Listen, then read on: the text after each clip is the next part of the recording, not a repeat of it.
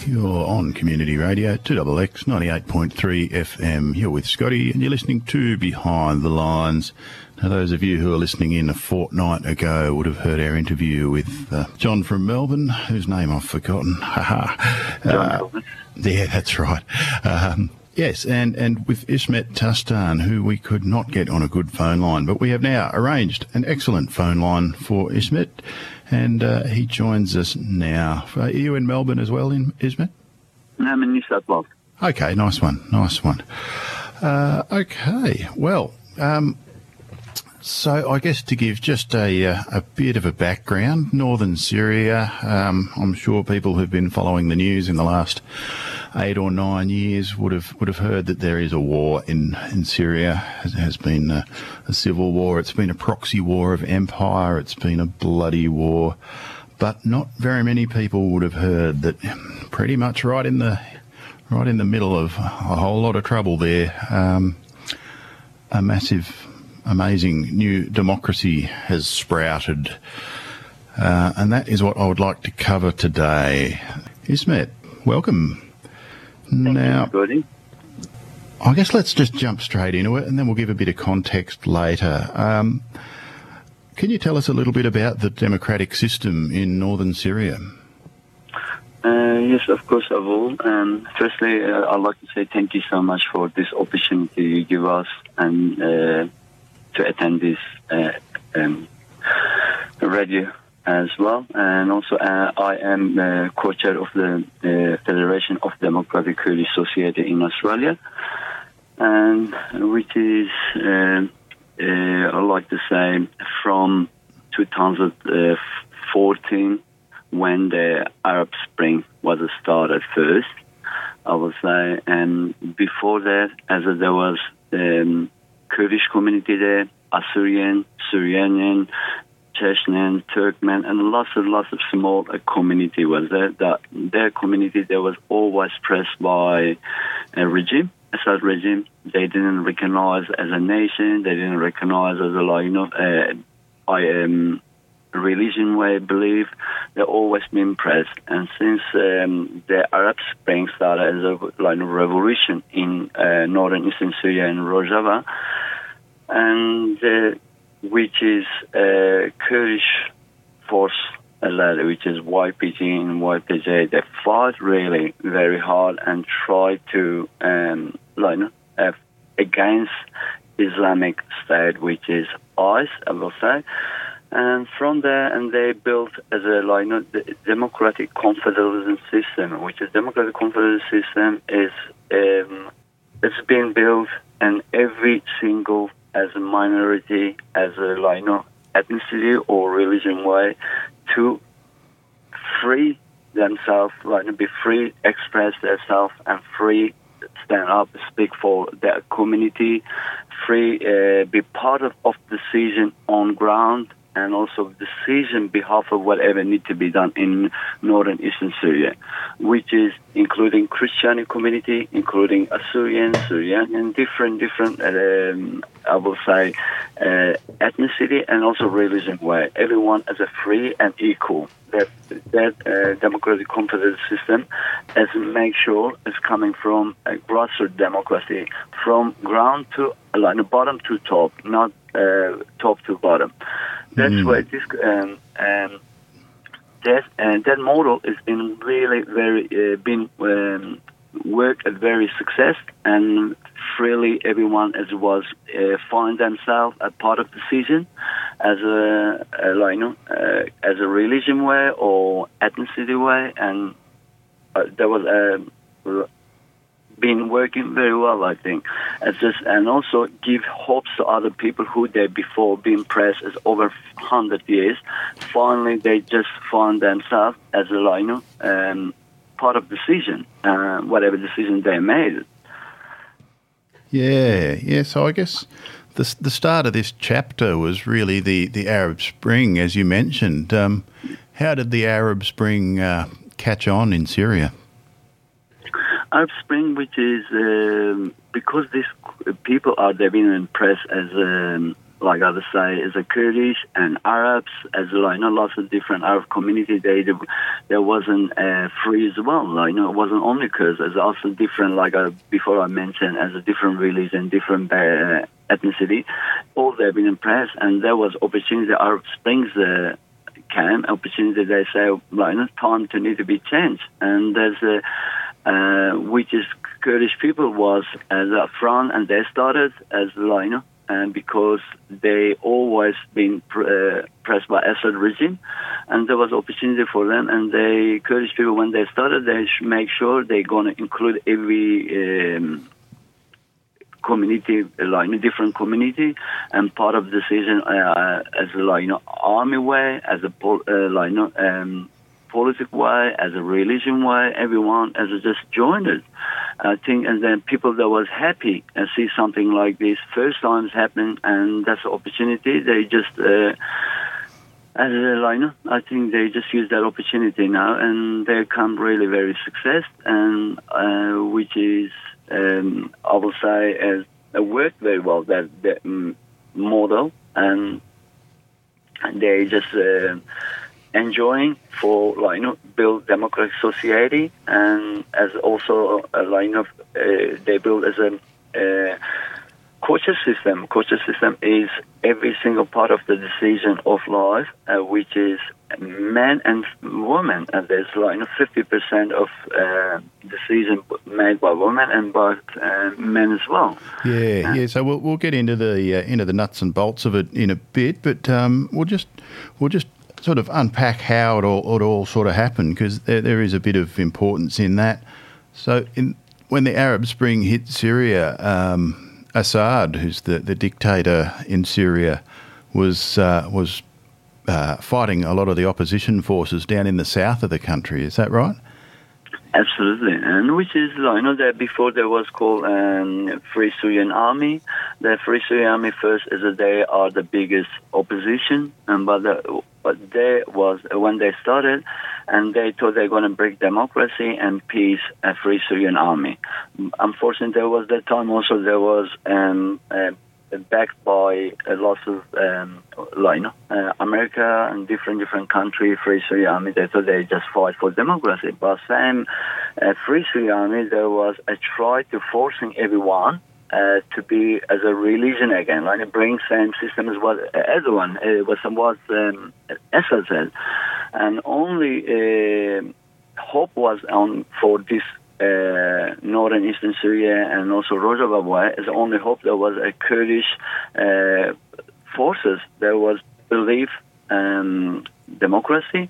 They believe justice. They believe everyone should be equal, and that's why they're becoming very successful. And that's why there's so many different communities join them, because they just fight as for democracy, for human rights, for equal agenda, for ecological system, for women rights and Christian rights, for every single community are being pressed for by Assad regime. Also different group as religion group as well. For example, Free Syrian Army as Al-Nusra, all these things. There was before Kurdish forces, they was trying to fight against regime, but they didn't success because they didn't fight for democracy. They fought as the same as whatever, other state government, for example, Iraqi government, Turkish government, and Assad government, and Iranian government. They're forcing a religion where everyone should believe same religion and same under, Sharia law, which is Kurdish people, Kurdish groups, the Kurdish people that fight for democracy. That's why they're becoming very successful on the ground. Yeah, right. So essentially what you're saying is that all of the other parties in the Syrian conflict essentially believe that their own one religion should be the one that everybody follows. Absolutely, which is, and everyone, women should be covered, and there be Sharia law, and and just no freedom of speech, no freedom of express themselves. As exactly says, it's just they fight under different name, but their thought and their belief is the same, never change. Only change, only hope there was Kurdish freedom fighter, as they fight for democracy, fight for justice, fight for every single community should be free to explain themselves, free to believe their ideology, believe their religion. They easily to, and a lot of Christian communities there was in northern Eastern Syria, they're hiding their beliefs.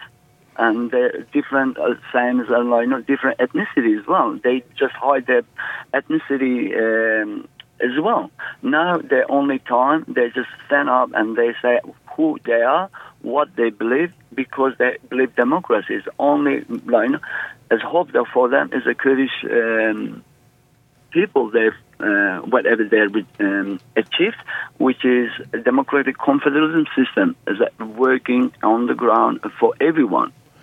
Yeah, it's an amazing system, and we will get there, I promise you. So if you look at the map of Syria, Syria's sort of, I don't know, a little offset square, and to the right you have Iraq. To the top of that you have Turkey, and to the left there's a whole lot of water. There's a coastline. The Kurdish territories are up in the northeast.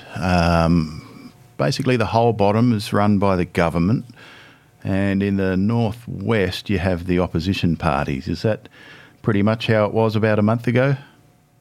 Months ago, the Kurdish people, they're almost, they're from, Iraqi side all the way to Turkey side, and then to, which is eastern south. And there was in peaceful, as no threat to any other country, as there was controlling as the whole border. Now, as just since 9th of the last month, and Trump's tweets and say, we're pulling our troops. Now it's just most of the, as a Turkish side border, all the way to down the water, is controlled by jihadis, not Turkish people, and not Turkish army. Is that front? Is it all the jihadis there? Well, it's a worry. Now, and can I mention something? West line, as a Turkey was concerning about threats coming from Kurdish forces, and Kurdish forces, they never threat to Turkey. They never threat to any other nation, and the neighborhood, also the border, and always they fight for democracy. They fight for rights. And when you're thinking about threat, as the ISIS leader, he was 3 kilometers from Turkish border, and if they worry about their threat, the biggest threat is ISIS to Turkey. Why Turkey didn't worry about ISIS and they worry about Kurdish people who fight for democracy, who fight for justice, as the same as taught as a Western allies, America, all the coalition people, they believe democracy, they believe human rights, they believe justice. We believe same thought, and as we never tried, Kurdish force never threat to Turkey. Why Turkey is calling as 30-kilometer safe zone, but same time is on Idlib. For example, we can talk about Idlib. Idlib is a Turkish intelligence service. They have a 5 base on that Idlib. And when you look at Idlib, ISIS leader was Idlib. And this is really as a upsetting Kurdish community. We fight as a Kurdish community whole around world. They say we fight for whole world, just because we need a peaceful world as everyone live and join as justice. We fight for everyone. Now we just left alone, and because whatever talk between President Trump and Erdogan, and we left alone. And yeah, it's a massive betrayal. So the story we've got to so far is that Assad is down south fighting a bunch of rebels. Essentially, he moves all of his troops down south and leaves the northern areas basically troops free. So, what did the Kurdish people do then? Which is, there was ceasefire agreement between U.S. first, the U.S., Turkey, and Kurdish forces, and there was 5 days, 124 hours. That was there, and since the 124 hours, Turkey never stick with the agreement. I think we're in the wrong time here. Sorry, I didn't introduce that well.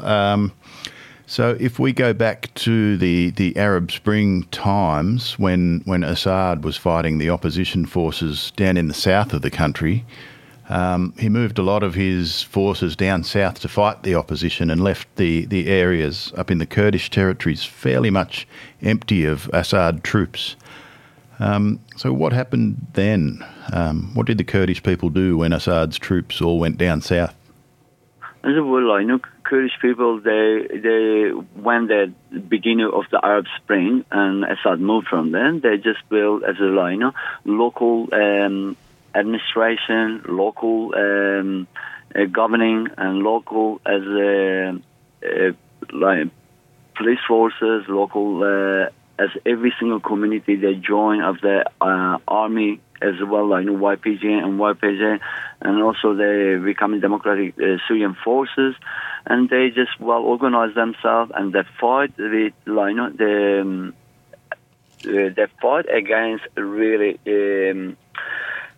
and black evil with ISIS, and ISIS was coming very powerful that time, and which is every single big state. For example, Iraqi government just didn't do much because they was just whatever ISIS got, they take over. Same thing as the Syrians, same thing as people.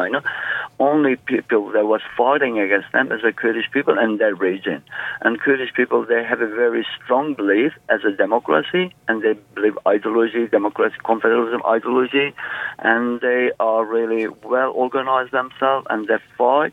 And same time, there was lots of conflicts between Turkey and the Kurdish forces. Turkey always want to make sure Kurdish people fight for them, not for themselves, and they want to fight try to rid of the Assad regime. Because we don't, we're fighting for our own belief, for our own democracy system, and we're fighting for justice, and we don't want to be anyone's army, and and then Turkey was upset. Turkey was open border to border all the borders for ISIS, for other different jihadists to go through and get equipment, and they treat and if they're wounded, they go to hospital, and they was open and free. And when is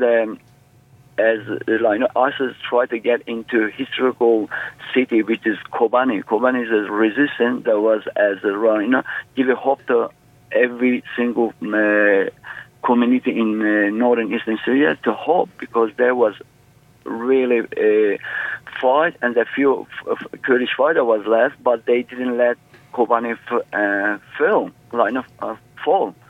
And then when the Kobani was under attack, and Erdogan was Turkish Prime Minister Erdogan was in Syrian and Turkish border as a city called Gaziantep. He was hoping to Kobani fall, but Kobani didn't fall. And then all other countries, they saw as these people are they're fighting for democracy. We have the same same thought, same belief, which is because talk about coalition, and they just came and now they built a democratic system, and which is they defeated ISIS with and their own allies, which is we say as a coalition, as there was France, Germany, as UK, as different country was there, and they believe same thought, and then they succeed and that's why Russia, Erdogan, and Assad is not happy with their democracy, because they Kurds didn't want to be anyone else's army; they just fight themselves. Yeah, independence. Yeah. So the Assad army's gone down south, and the Kurdish people essentially have put in their own set of local governments. How does a local government work? Which is we talk about democratic confederalism system. The democratic confederalism system is every all local people which is they're coming together and they, whatever decision, what they need. For example, they need a water system. They just, everyone make the same decision, everyone part of the decision. If they want to build a school, if they want to build church, if they want to build a hospitality, school, whatever, as everyone is a find themselves, including a part of the decision. And this system is to make everyone as happy as to make everyone a part of the decision, and also encouraging everyone to be part of the system, which is really working very well. And since there is lots of Arab troops, before there was independent, there wasn't Kurdish side, there wasn't also SS side, there was just independent. As soon as they saw that democratic confederalism is working, most of Arab troops are joined as the Kurdish forces.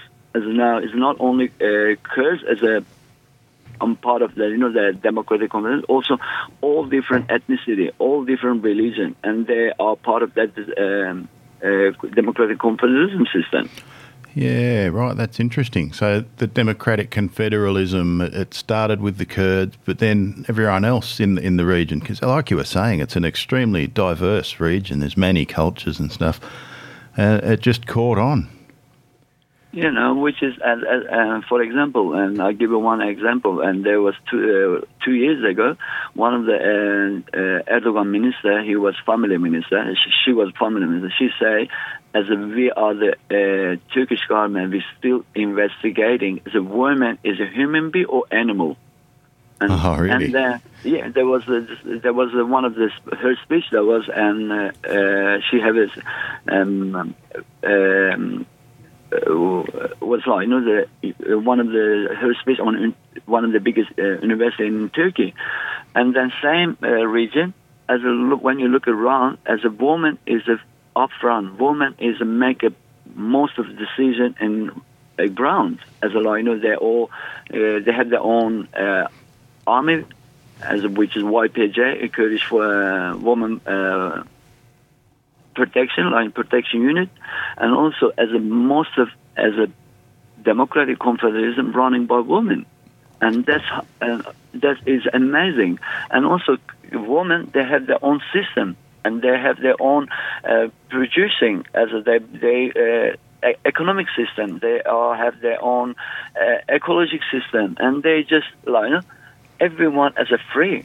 And that's how it's working, this democratic confederalism, because if you're not including everyone, if you're not make everyone a part of the decision, you're not going to work, because that region is that they try lots of different law and different religion law, didn't work. Only the things that work is a democratic confederalism. Everyone free, everyone part of the decision, everyone as a find themselves as a freedom of speech, and also human rights, belief, democracy, and the democratic society, what they built.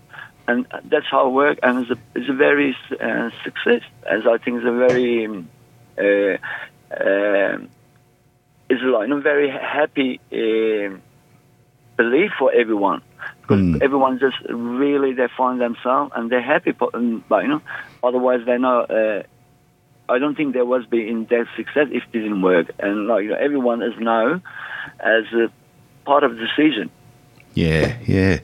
So I guess one of the things that people might say about just being run by a whole big bunch of local governments is, how is it all held together? And early on in the piece, there was a constitution or a social contract was released. What does that contain?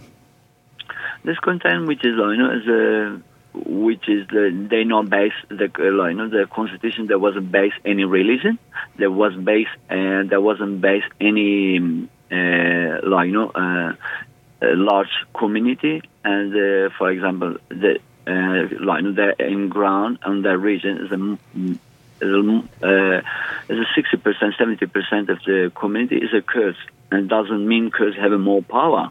And the constitution, everyone's equal there. Everyone's a part of the decision, and and everyone's easy, free, as the religion way or what I say, ethnicity.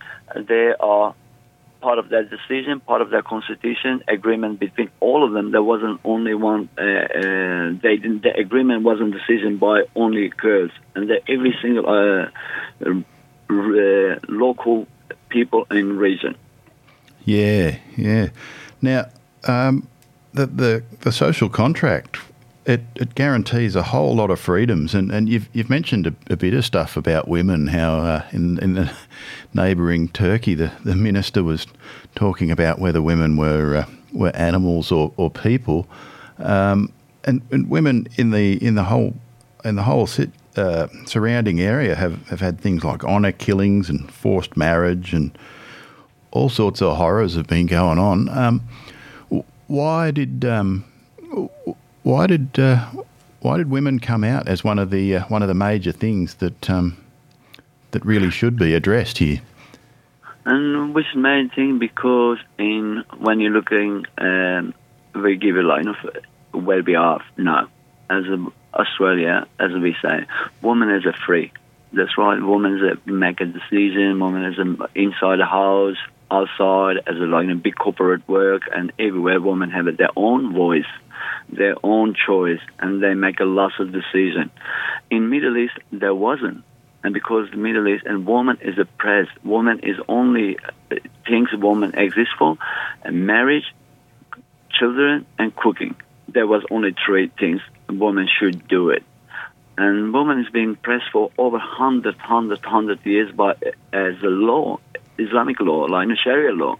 And that's an opportunity for women. As the opportunity that women get, there was a democratic confederalism and freedom of speech, and they say we're going to fight for ourselves. And they just build their own army. They build their own system. Even it's not only northern Eastern Syria. There's also this democratic confederalism in Turkey as well. When you look at People's Democratic Party in Turkey, HDP, they have a 64 seat in parliament in Turkey. They have their own woman group as in Parliament House. Also, as a coaches system, as a woman is a part of the decision. Women can make a decision as well. That's how that democratic confederalism and democratic society being built. Because without women, you can be success. Women and should be exist. Women is for us as a very it's a very important part of our life. A very important of everything. Women should be exist. Women should be front. Without anything, without women's decision, without including women, it's not going to be success. It's always fault. Yeah, true. So now you've mentioned that on the local level, which is where all of the power really holds, women also have their own assembly, I guess, on the local level. Is that right? Absolutely. They build at the moment. They own their farms. They own big manufacturer of the producing lots of different things, and also the economic system and their education system as just a woman run all these things. Also, women and they built everything from scratch at 3 different villages, and men didn't touch anything. Everything being built by women, and they just So on each. Let's just go back to the local level, because I don't think we've quite unpacked the way that people meet. So everybody basically who's interested in running a couple of streets that you're around, is that the scale that it's on? Say a few streets or a whole town, or what sort of woman or the local system? Local system depends on the region. For example, we say one local. We say as where I am now is a Balmain, and they check as they do researching and they see what is minority as a religion, as also ethnicity, and base of them, and they becoming part of depends the number depends on what as I say, depends Who's of the there? local, who's there, and they always I can make a decision. For example, they say we can make a decision on behalf of women. Women should be there, make a decision. And Christian community, we can make it. We don't know what they want. We don't know what's their problem. We don't know what they're asking for. One of them should be there. One of them bring the issue of the ground. They need water, they need a church, they need it, and they know what they want. We can make a decision, and we don't know what they want. We can't just say, you have this, but they asking for different things. So I guess it started by inviting the other communities into the assembly? Absolutely. Invite every single community, every single belief, every single identity, and all these people and local. They come together and they have it's not happening one night, one day. This been lots of meeting, lots of education, seminar, conference. After that, they build this constitution from local government. It's just not happening yes, we do this. It's not like that. They do lots of researching. From that researching, what is the best for community? What is the best for, their street or their village or their city? And then they make a decision. Everyone's part of that decision. Yeah, right. So you bring in a lot of people who are experts and that sort of thing? Absolutely, which is lots of, for example, and there was 6 months ago, and there was 5 days. One of the 5 days that it takes almost 5 working days. There was conference, lots of experts from whole round the world, people like Noam Chomsky and different people who they're expert and the local government and democratic confederalism and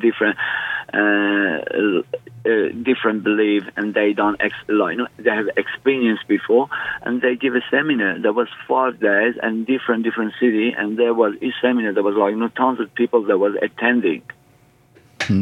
Wow, that's amazing. So you've wound up essentially in each little locality, and there must be hundreds of localities. There's many people in that region. Each little one has an assembly of all of the different communities there who, when they need to make a decision, they bring in experts on the subject matter and have a good talk and figure out what's best for the whole community and then make the decision. Is that right? Yeah, absolutely. That's how it works. It's just not like I said. It's not made. Decision doesn't make by most by Kurdish people or largest number. That's not working like that. At the base of the community, what is best work for their community area? Doesn't matter what religion, what belief, what ethnicity, and they work together as a lots of seminar, lots of conference, a lot of the people who expert of that kind of thing, and after all that, and they coming agreement that what's best work for community. And have you found that a lot of the communities all want the same thing, even though they come from different backgrounds?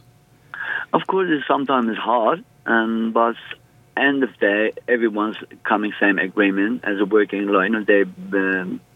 they believe same thoughts, and I think they believe democracy, and they really so far I know, and so far people I know when you follow the media, they didn't have any issue when it's coming to season. I think everyone almost same page because they've been so pressed by over 100 years. And talk about behalf of the Kurdish people, and they didn't even recognize a nation in Assad regime. But when is Assad regime in power, most of Kurdish village they didn't even recognize that they are a nation, and it's the same as other communities as well. And now is the opportunity they found themselves, identity, they believe who they are, they're proud who they are, and they're easily free to say who they are. That's amazing. So what do you call these local meetings? And local meetings, we say there's Maligel is the people people community is they build their own community member. We say is in Turkish or Kurdish is community management. That is we call community management. That community management is make a decision, whatever needs to be done. And then when they make a decision, they have a spokesperson and they take it to the local government. And then the local government, whatever they need, and they work together with local government. From small community management all the way to local government, they have a dialogue. And it's grassroots democracy. It's not decision doesn't come from top. Decision come from bottom to all the way to top. Nice one. So the community management meetings, they're everybody in, and going back to the social contract and the freedom of women, women have made their own community management meeting on the local level. Is that right?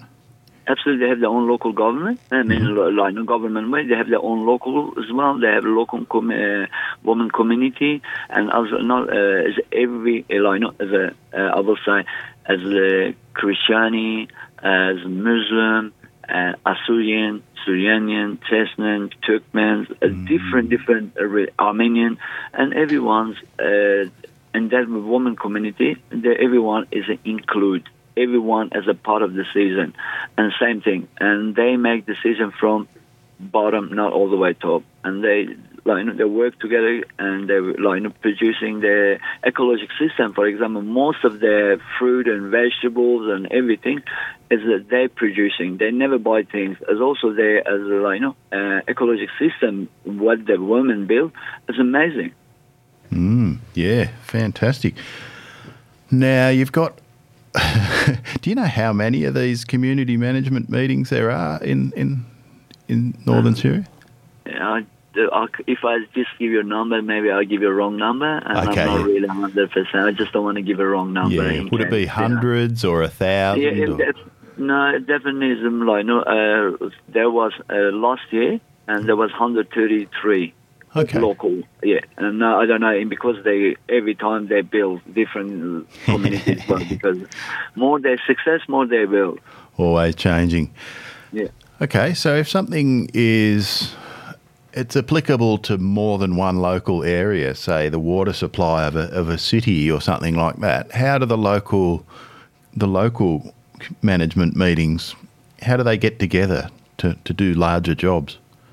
And which is first they're coming what they need, and then they go to their community as well. They're including community as well. Like if they want to do larger, big, for example, they want water and they need to dig, and the community is including as well. Not only management, also community as well. And is there like say you've got, let's just imagine we have a city and there's say 9 localities in the city. But there's one dam, and I don't know, say ISIS bombed the water pipe from the dam to the city and it needs to be rebuilt. The power's all in the local meetings. How do they organise together to do a bigger job like that for everybody? And which is, if there's a big city and a big each area, they come together, and also, and then all the local community management, they're all coming together, and then also they ask for local government, local administration, whatever. They have a big meeting, all the community management, and plus the large, plus the local government, and they're all coming together, and they make a decision whatever needs to be done, and people, each community take management take a responsibility. Say we need for example, one of the street, George Street, there are 100 people. We need 100 people from there. We need 100 people from there. And then they give each community management as a responsibility. They are responsible for their things. Now, in Australia, we've got, like when you've got something complicated like the electric grid to organise, we tend to have a company or a government entity that looks after that and does all the work. Is that sort of municipal organisation being organised as well?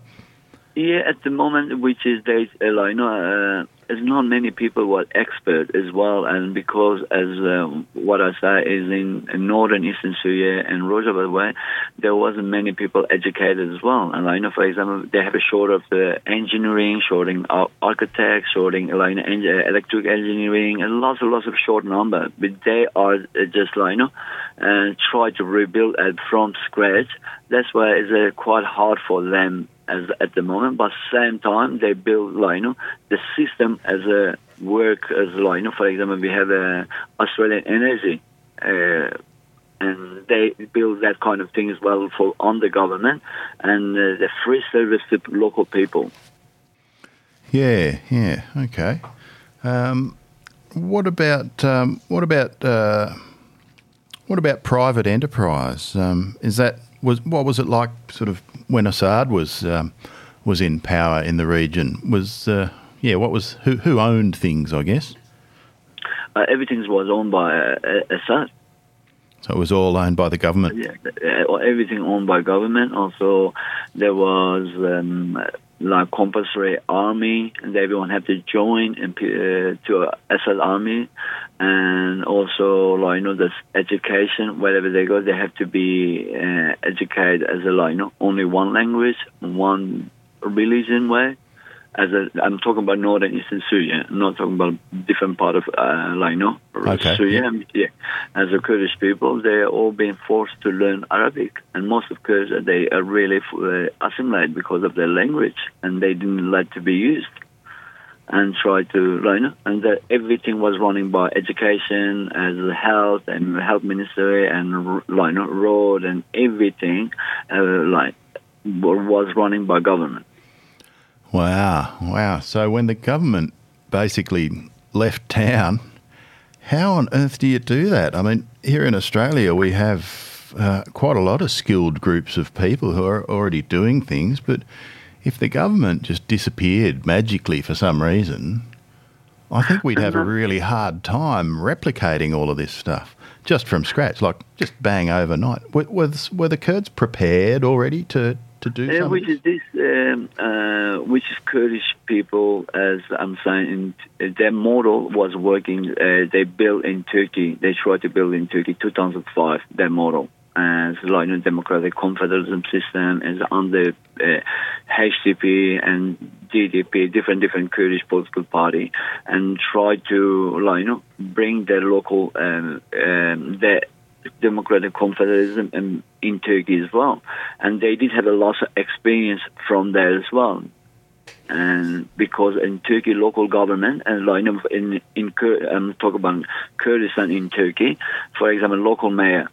And they are, as the decision wasn't made, decision whatever need to be done for community in region, and one of the street need to, for example, they need to put a new road, or they need to build a new footpath, or they build new water system. The community management come together and they go to local mayor and they say we need this and this, and that's how they've been worked this almost from 2004 and 2005. In Turkey, but Turkish government didn't recognize it or was pressed, and they thought there was a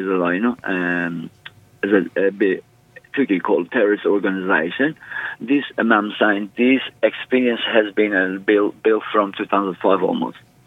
Yeah, right. So when Assad left the region, there was actually a framework and an organisational theory ready to go.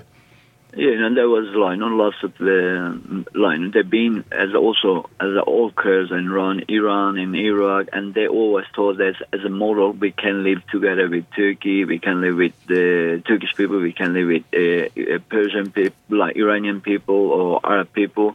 As under democratic confederalism, everyone's equal, everyone can be part.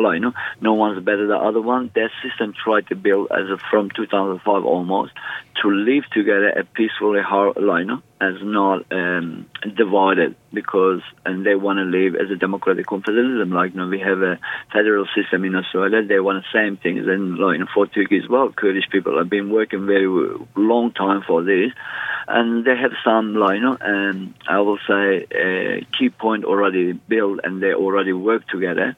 That's why I think that system has been that's why it worked in northern Syria, because if they didn't have experience before, I don't think there was be that success, and wasn't that easy to come together and just do overnight. Yeah, right. So again, it started out within the Kurdish community, and there's many, many different communities in the region. How did education happen? Because I'm sure some of the Arab communities and stuff would have been fairly hostile to this at the start. And which is at the region, because there was also lots of dirty propaganda was there, and they thought Kurds going to take it, Kurds going to take over, and they're going to press everyone, whatever Assad done to them, they're going to do it to other people. There are lots of people they didn't expect it, lots of different Arab community they didn't expect it. They didn't want to, they thought that that's going to be very difficult for them. Whatever Assad done to Kurds, Kurds going to do it to them as well. But they did opposite way. They just welcomed everyone. They make sure everyone free to their belief, free days to speak their own language and pray for their own belief, and all these things. There was really the people that was be shocked once that's happened, and lots of local people from the region before they didn't believe it. And I talked to one of the lady 3 years ago on one of the conference in Hull in Brussels. She was Arab background, and she's always Arab. And since the Assad government came, she worked with Kurdish people. She said, first we scared. We thought that Kurds is going to be disaster for us. They're going to kill us. And now she is one of the part of the which is democratic. People's Democratic Party in northern Syria, and she's she's one of the co-chair. Yeah, it just is, and Kurds would like to welcome everyone and make sure they're part of everything, and they say decision is not only for us, and everyone should make decision. Everyone should be happy. We are free. We are equal. No one's better than other. So now you've actually built what you're saying there into the system. You mentioned co-chairs. Can you explain the concept of a co-chair? And the co-chair, because as and also we say men empire. Men is always everywhere as they make a decision, and woman never included. I'm saying Middle East. When I'm talking about the Middle East, woman is never part of any decision. Mm-hmm. That's why, and they say. If any make that system, confederal system, if any decision gonna make, and there should be co-chair system. Co-chair system is give power to women and be there and be upfront and make a decision as well. That's why co-chair system is always from local community management all the way to government. It's always one female and one male as a co-chair system, because men doesn't make a decision. Whatever decision is made is by women and men, female and male. And they have to work together to make the decision. Yeah, they have to make decision, and also which is mean is also that decision is not wrong. Anything women including is not wrong. Always a success. I believe that's how I believe. Yeah, nice. And what about co-chairing between the different ethnic communities? Which is that's right too. Which is if, for example, in one of the streets is half of them Kurds and half of them is Arabs. On one of the co-chair is going to be Arabs, one is going to be Kurds, or different ethnicity or religion. If it's Christianity or Muslim, one of them is Christianity community, one of them Muslim community, and the co-chair system. Same as Yazidi community. Yazidi community is one of Yazidi Kurds, one of the largest religion in ground, and they have also the part of the co-chair system as well. Wow, that's fantastic. Yeah, that's a really way to build inclusion on a really practical level, isn't it? Otherwise, because that region is no otherwise people work together and people live together as a line of free harmony and democratic society. It's not going to work, because if state power is one decision by, for example, it's a decision made by Kurds. Everything is by Kurds, and then you're pressing, say, whatever Assad done to you, you do other people as well. It's not going to work. Yeah, fantastic. What about kids? Kids are another group of society who really doesn't have a voice. Even in Australia, unless you're 18, you don't have a political voice. How are kids treated? Can they go into the local community management meetings and have a say? Youth, kids, and every single, like I'm saying, part of things, they're always coming on part of the decision. Kids, they want to build as a dancing group. They want a education system. They want a better school. They want to whatever.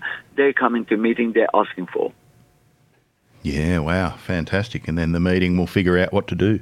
Yeah, what to do. And there was last year, and also Sam, I was attending one conference in Brussels, and there was one of the youth I met, and she said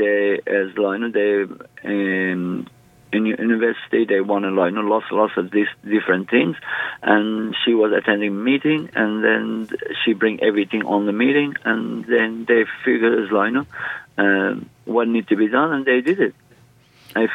And they know what they're asking for. I can't just go say, yeah, you want this. Doesn't work. And they have to be there, part of the season, and then they know what they're asking for.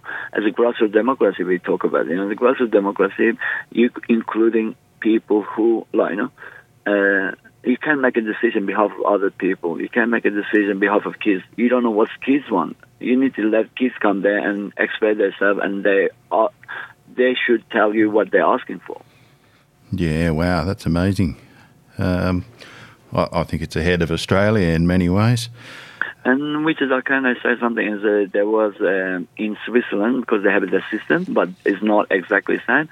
They come, Switzerland government, they came to investigate it, how that's work, and they try to bring the system in Switzerland as well. Yeah, right. Yeah, which part of Switzerland was that? Do you know? There was Basel, I think. Right. Yeah, there was a Basel government. They want to do the same things there because it's the Italians, Swiss, the Germans, the different Mm-hmm.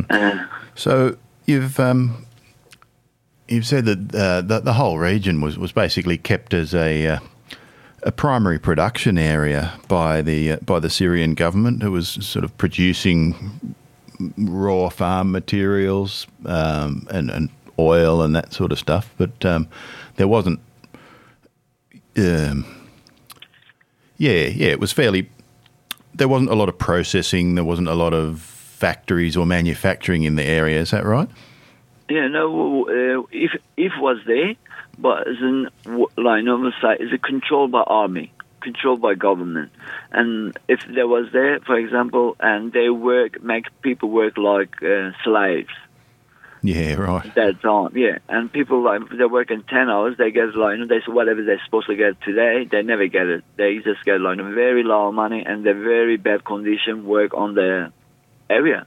And wasn't many, wasn't many manufacturing or, for example, factory, as wasn't many. And people, they just work very hard to, do farming in themselves. The farming wasn't a success as well because there's not much water, because they didn't bring lots of in region. The Kurdish, the Democratic Convention, they are just, build new ecological system and just ways to build, and the farm is a success. People are happy, community is happy, everyone's have almost work. And also the money coming from, for example, oil, from other things, is always controlled by community. It's not by only one hand. The money is go to community, always been build community for example, new school, new education, or new hospital, and the money is always spending for community. Mm-hmm. What about, there's an institution there called academies. What are the academies for? Academy is the democratic that you learn how to run government, how to be part of the society, and how to be educate themselves to believe the system as a system should be, to how to use on the ground and how including everyone. The academy is more education. Yeah, right. Educate people to live and respect and build new society and live together as a colorful culture, different belief, different idea, different ethnicity, different agendas. All this live under freedom, and everyone should be free. And that's academy is a teaching new system. Yeah, okay. Well, I guess it would take a fair bit of learning coming out of the situation that Syria's been in for centuries, where it's all just been very much dictatorial stuff. Have you found that it takes a lot for people to learn how to live free? And which is, I did talk to one of my friends. I talked to him. He said, "One is that's all this happening. My mom, she wasn't sure she needed to keep a scarf or not, and she was always tried. She think, oh my God, what happened? People like what's name criticizing me." It's very hard, it's just because it's been criticizing a long time, and even you have a freedom, but still you're scared, under the things. It's very hard as people deal as something new, and also be shocked to them as well. Yeah, amazing. And what about the committee system? So can you repeat again? The committee system. I may have my language a bit old. Apparently, within the management meetings, the local ones, and networked across them, there's say a committee to look after health, or a committee to look after justice, or one for defence, or something like that. Is that how it works? Which is again same thing as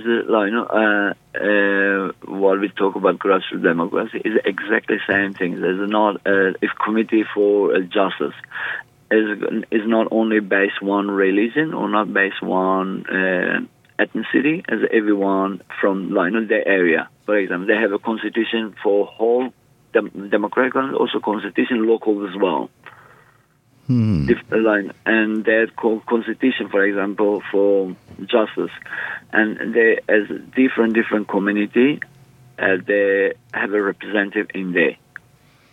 Yeah, remarkable. And and health system as also independent, but as a belief as a constitution is under democratic confederalism, equal to everyone, and everyone's whatever need to be done, and everyone get an equal chance, equal opportunity, equal everything's equal.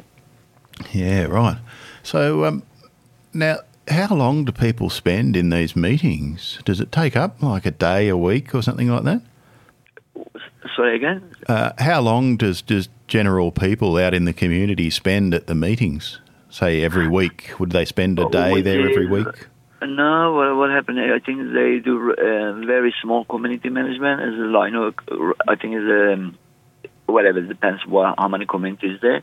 And sometimes it's 5, and sometimes 6, and then they have a management, large management is between around 25 to 30 people, and this one of the 6 the 5 people there every week. One day they're coming meeting, right. One is done, and then every month other one is one of the 25 to 30 people. Every month they're coming together, and they this month we need this thing need to be done as cultural, as education, religion, whatever need to be done. They come together and they make a decision. Yeah, right. So you've got I'll say what I'm imagining, and you tell me if I'm wrong or not. I could be. So within the committees, say for health, they've come across an issue. Let's say there's not enough beds to get all the people into a bed. Would they send that decision back down to the local committees? Which is local hospital. they say, for example, local hospital, they say we need to this, and then they bring to community management, and community management take to health minister. They say we need this, that much bed, we need that much, for example, wheelchair, we need that much. Then from also coming from local community. Yeah, right, and feeds straight from the locals. Yeah. Okay, and how's the economy organised now? I mean, you said that in the Assad days, immediately before this system, it was all either owned by the government and run mostly by the military. How have people taken on the daunting task of organising everything? Which is, like I say again, as for example, they have economy minister. Economy minister is also as they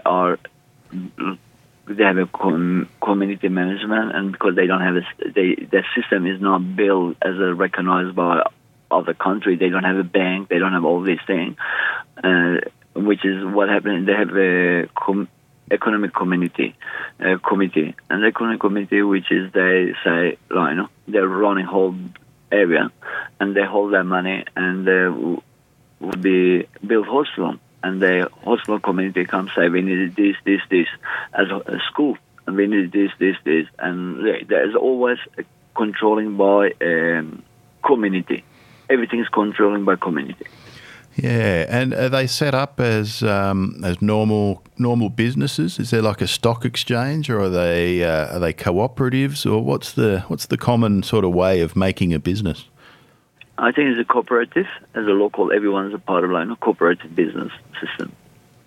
Yeah, and in Australia, say if we start a co-op here, it will be a bunch of people, and it's a formal business structure, and there's sort of ways that we sort of need to work it together.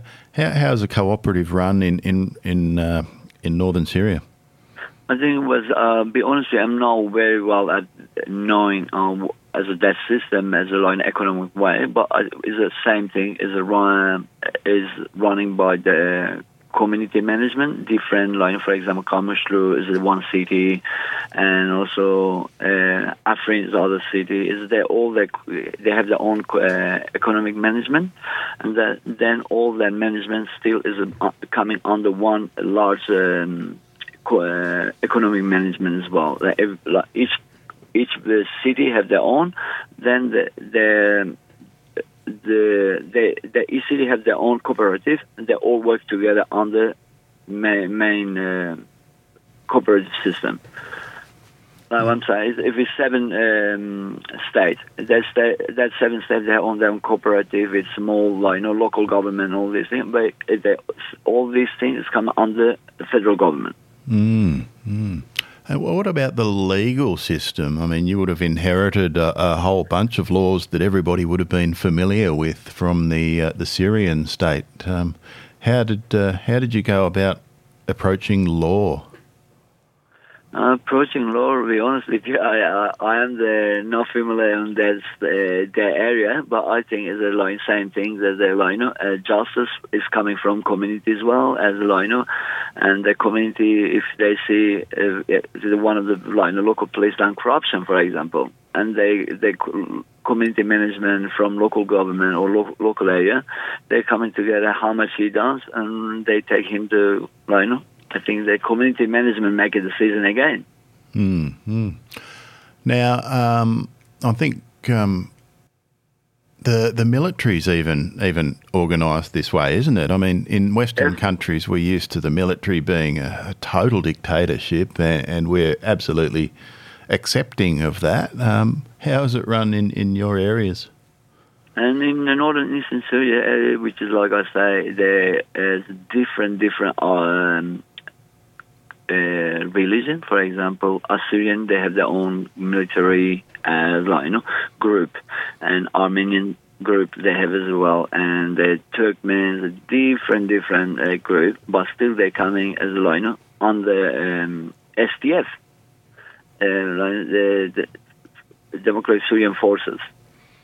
and which is democratic forces is same as a confederal system. Everyone's there, everyone part of the decision, whatever need to be done for local or new police forces or new army, new whatever needed for local, and local people asking for. Also joining, for example, they say we need 100 people from this place to join for practical or for serving for 1 year, and it's just work as exactly the same as a democratic confederal system. Is a democratic way. Not everyone's free. Everyone's when it's coming swearing is not only one religion way. It's just people whoever they believe Christianity, they swear in Christianity. They believe different thoughts and they believe they swear on the different thoughts. As a democratic system is on the army as well. Yeah, that's remarkable. Now, unfortunately, the President of the United States, Mr. Donald Trump, about a month ago, decided that he was going to pull all of his troops out of northern Syria after he'd been having a bit of a yarn with Mr. Erdogan, who's been promising in the United Nations and in the press and all over the place for many, many months, if not years, to come and do all sorts of disgusting things to the Kurds. What's happened since Mr. Trump decided all by himself to pull out the last remaining troops? And the decisions come from 9th of last month. The decision was really as a Kurdish people and diaspora and also Kurdish people all around the world. And they are really becoming devastating, and they are shocked because the Kurds, as when they fight against these black evils, they wasn't fighting for themselves only. They fight, like I said before, they fight for every single community in around a region, also all around the world, and everyone should be walk on streets free, no under scare. We saw what happened to France, we saw what happened to Belgium, Spain, UK, even Melbourne, and and they fight for all these cities as well, and they defeated, and they lost 12,000 people almost, and 20,000 people wounded, and million people displaced from their own own home ground, from where they come from. And we did all these things, and at the end of the day, as we left alone again. Left alone, also there wasn't only left alone, and give a green light to Turkish government and attacking northern Eastern Syria and attacking Kurdish people. Kurdish people are going to go through the one more as a by on the Erdogan government by Erdogan's hand is going to go through one genocide. And this is really an upset community, but at the same time, the decision wasn't made by, I don't think all American people happy with that, and Congress is not happy with that, and we know the Pentagon is not happy with that, and it's just dirty business between President Trump and Erdogan. Yeah, full on. So I guess to put it in context, which you just have, I mean, the Kurds have just spent the last sort of 10 years or 7 years fighting off basically everybody from all around them, who are all essentially either Islamists themselves or are not fighting the Islamists at all. And the Kurds have been in a coalition with all of the Western powers, which probably makes all of these Islamists very, very hostile to the Kurds. Is that right? And absolutely, which is now when you listen to them and all the Islamic country, not all of them, but most of them, I will say, and they think we are as a evil for them because we didn't let they build their caliphate system, and the only people against them, the system that was Kurdish people, and now we are the enemy for everyone, and we left alone. And we don't know if, as when they Turkish people, they're backing these jihadists, and they've tried to occupy in northern eastern Syria, Serikani and Grespi, and they are really very aggressive. Every time you listen to them, and when they they talk to media, they say we're going to go to behead them. Yeah, look, and I'd like to just at this point mention that if you're thinking that the Turks aren't aggressive towards Kurds, you need to look up on the web. If you look up the New York Times and you put in the words "Turkey attack protesters" video, and there's a video on the New York Times which is dissected an incident in 2017 in the capital of the United States, in Washington, D.C., where it's really clearly obvious that Erdogan's bodyguards essentially have a riot. They push through police lines and beat the hell out of a bunch of Kurdish protesters standing on the other side of the street with some placards. And if they'll do that in front of the world's media in somebody else's capital, you can only imagine what they might get up to if they got somebody behind closed doors. Which is really absolutely amazing. And for example, I give you one. There wasn't too far. That was happened last Sunday in Brisbane, Gold Coast. Oh, yeah. And which is Kurdish people, and they ask for police permission. They ask for local government permission. Everyone they prove every single thing by officially. They have a right to demonstration for against Turkish occupation in northern Syria. And in Brisbane, what happened in Gold Coast and Sunshine, the 4 Turkish people jumped out and they're attacking the protester, and 3 people get injured. And when I'm saying this is happening in Australia, imagine what, like you say, what on ground on the northern eastern Syria, they are just live chopping their heads off, and they're how aggressive the Kurds. They are really not accept anything from Kurds. They don't accept Kurds to be alive even. Yeah. And what's one of the female, which is Arvin Khalaf, she is one of the activists, as Kurdish, as Christiani activist, and she stopped by jihadists, and then in front of TV, and they're torturing her, chopping her head, and killing her. She's one of the politicians, has been, been very well known. And they done in front of the whole world, and unfortunately, the world is a silence. And there is, yes, we do, they condemning, they do all these things, but when it's coming really, main action, we don't see, lots of action happening. That's good to condemning, that's good to say Turkey is this. Well, as Kurdish people, they need to really, which is, season should be active. Whatever they put a centers, whatever they want to be done, and we need to see. That's only talk, only condemning is not good enough.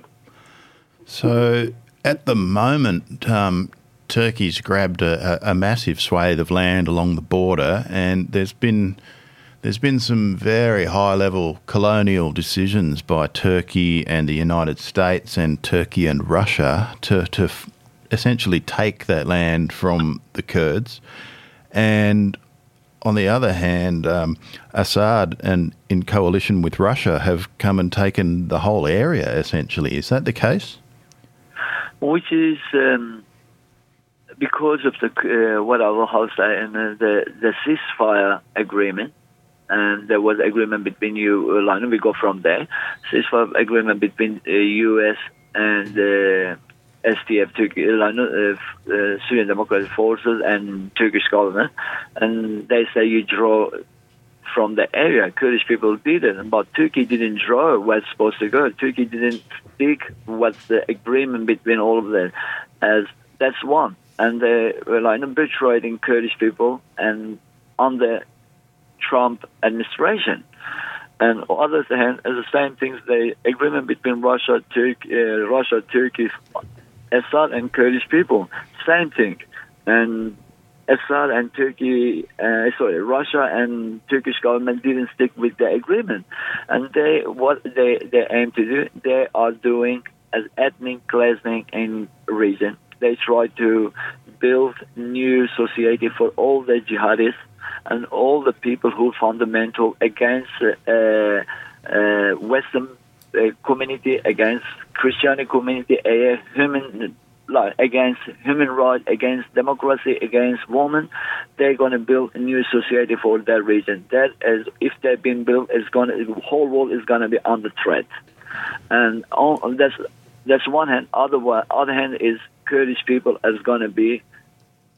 They're doing ethnic cleansing against the Kurdish people. These people they've been there over 150 years. And they live the area, they're from that area, they're grown up the area, their grandparents from the area. And one day, and Trump and Erdogan make decision, these people have to leave and be refugees in their own country. And it's heartbreaking. Yeah. And also, that's only one other thing. As Erdogan is a war crimes. He used chemical weapons against, and they've been proved by independent doctor, health minister in Denmark and Sweden. He used as a white powder. And same thing, no one, questioning about him. He really did as a war crimes, whatever he's doing now. Yeah. Well, I mean, he's invaded another country essentially, as well. Yeah, and using where you could go on and on. It's fairly remarkable. Now, what has been the international reaction? You said that there's been a lot of talk. Has anything at all actually been done? Which is, they put it, for example, in Denmark, there was 2 days ago, they put all the sentence against not selling any army equipment to Turkey.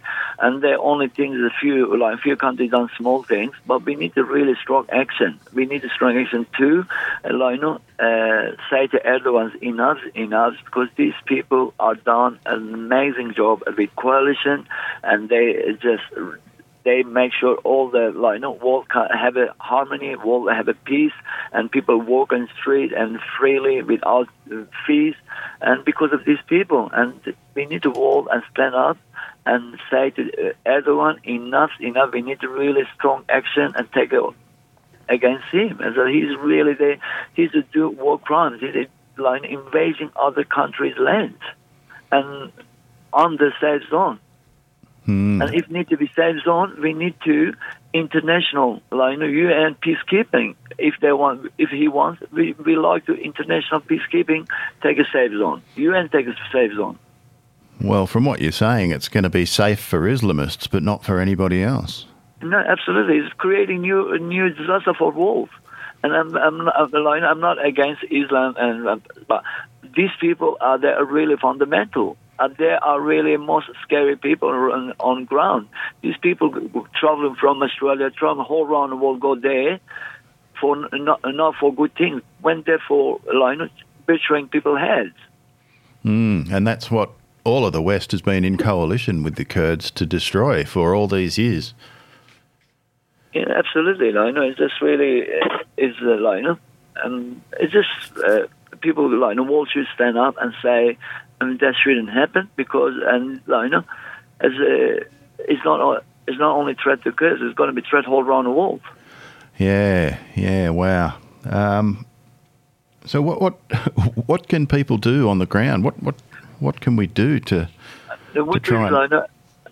We want international peacekeeping there. At the moment, only solution, because if Erdogan and Assad and Russia they're creating safe zone. Safe zone is not safe zone. Is really occupying as ethnic cleansing. As Kurds they don't want that one happen.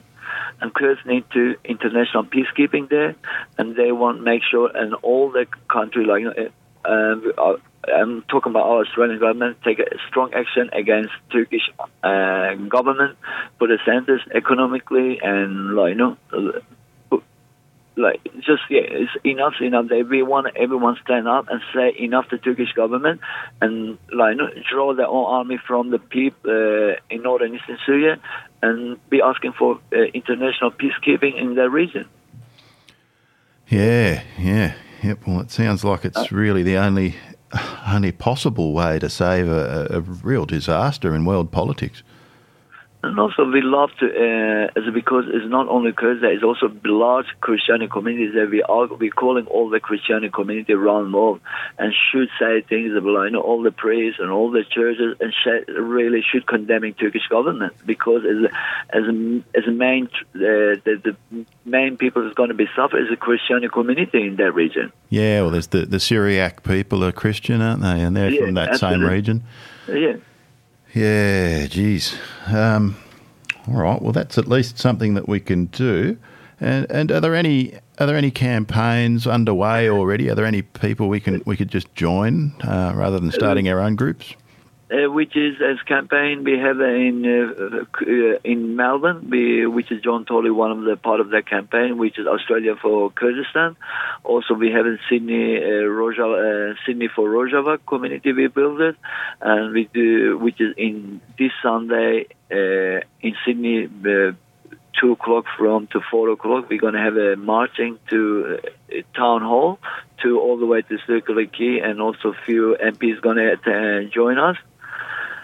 From Greens Party, they're going to join us, have a speech, and if anyone here from Sydney, we love to everyone and who believe democracy, who believe human rights, who believe justice, should join us and be the voice of Kurdish people.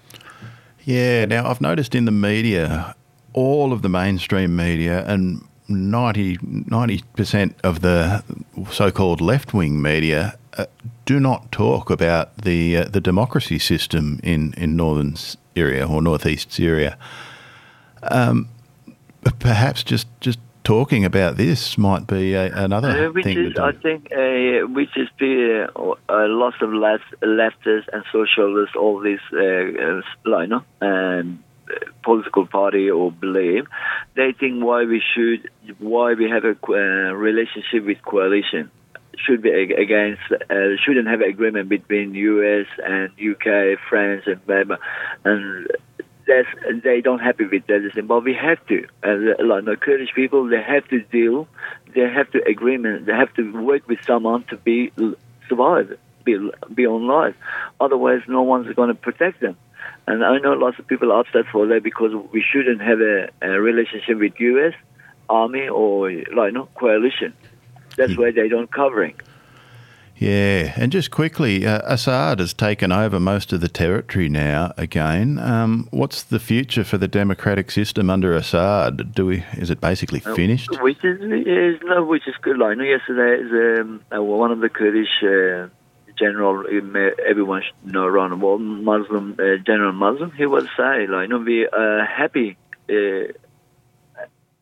Assad is recognized as a nation and recognized what we democratic confederation system, and if he recognize all these things, he can take a border, which is as a border should be under Assad regime, and the local government, local police, should be under democratic Syrian forces. And but I don't think that's going to, which is Assad doesn't recognize that. As I said, I need everyone join me. It should be under my constitution, and that's mean people is not. He's dreaming because there's like I say, they lost 11,000 people, and 20,000 people are winning. And then over a million people are displaced, and then end of the day come to join Assad regime and be under his constitution, whatever he done 100 years ago. Okay, we're going to have to wind up there. We've run right out of time, okay. But Ismet Dastan, thank you very much for joining us. No, thank you so much. I appreciate for your time and opportunity as a behalf of community. We really thank you so much for your radio station and for yourself as well. Thank you. No worries. See you later. See you later. Bye.